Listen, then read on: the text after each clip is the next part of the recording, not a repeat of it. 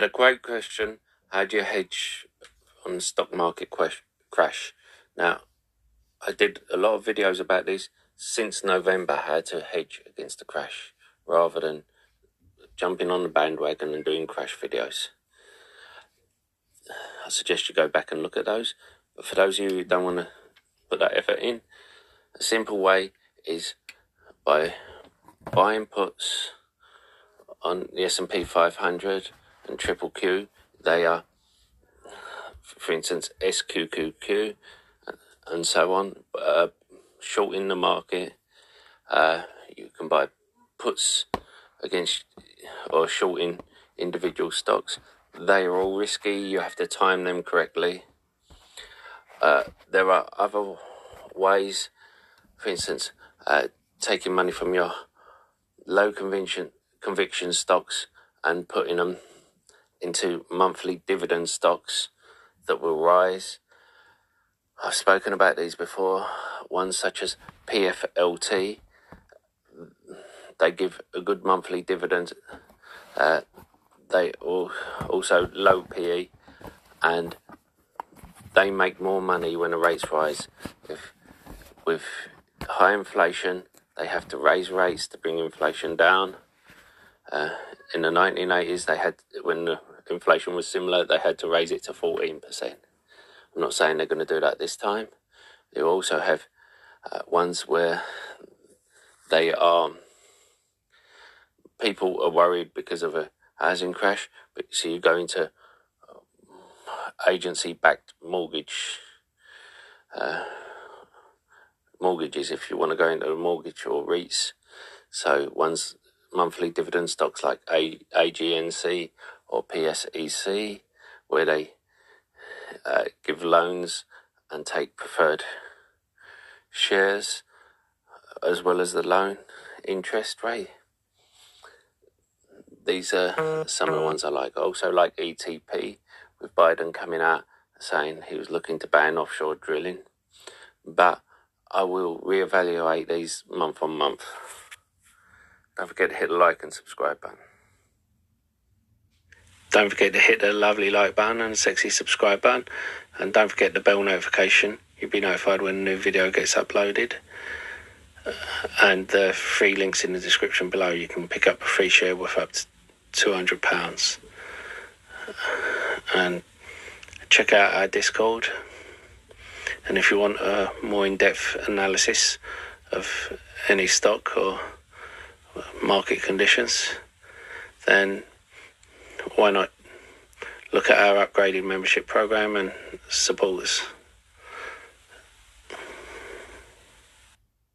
So I keep getting asked about which level I'm going to buy and average down on certain stocks, so I'm going to give a list and my prices here. You have to make up your own prices, obviously. These are not buy targets. Some of them is because I already have a position. Others is because they're not ones I'm looking to make a position, but if they get to a certain level, I will be interested, and I will do more research at those levels. So PayPal, I sold some when it was at 85. I picked up when it was 70. If it comes down at 35 to 45, I will pick up more.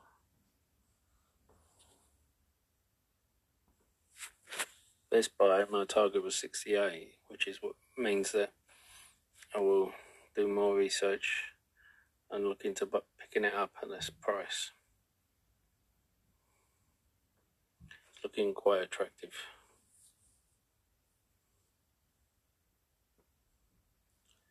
eBay, well, I have 47, so again, it warrants more looking into at this price. These are two companies, as I said, I wasn't looking to get into, but they've come down to such attractive levels. Now Oracle, it has to come down to 30 for me to consider it. When you consider a year or two ago, could do no wrong. Now, Cisco, I would need it in the 20 to 30 level.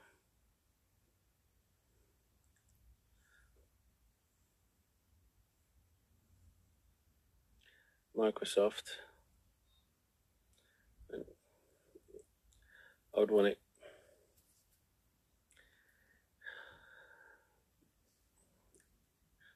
in the hundreds, medium 200s.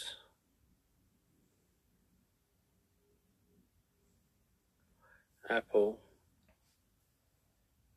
probably sound crazy, but I'd want it $50 to $70. I'm pushing it at 100. Why is that? If you remember, I did a video where Micron, who supplies Apple, come out and said they expected smartphones, which make up 50% of their revenue, to decline at 5% instead of growing at 5%, and for computers and laptop sales to decline 10%. Now for Google, I'd want it below 2000, although to give me room of safety, 1400. And speaking of Micron, well, I'd want it to be 40 or below. Been asked about TSM. With all the political issues Taiwan was having with China, I'd want it at 30 to 45. TXN, well, I'd want it 66 to 90. A few people have been saying about AMAT, Applied Materials. Well, I'd want that at 70 to 77. I did a video about AVGO, Broadcom, and the takeover. I'd want that in the 200 to 300 mark.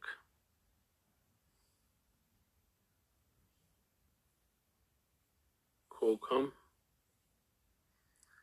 I'd want that under 104. Now,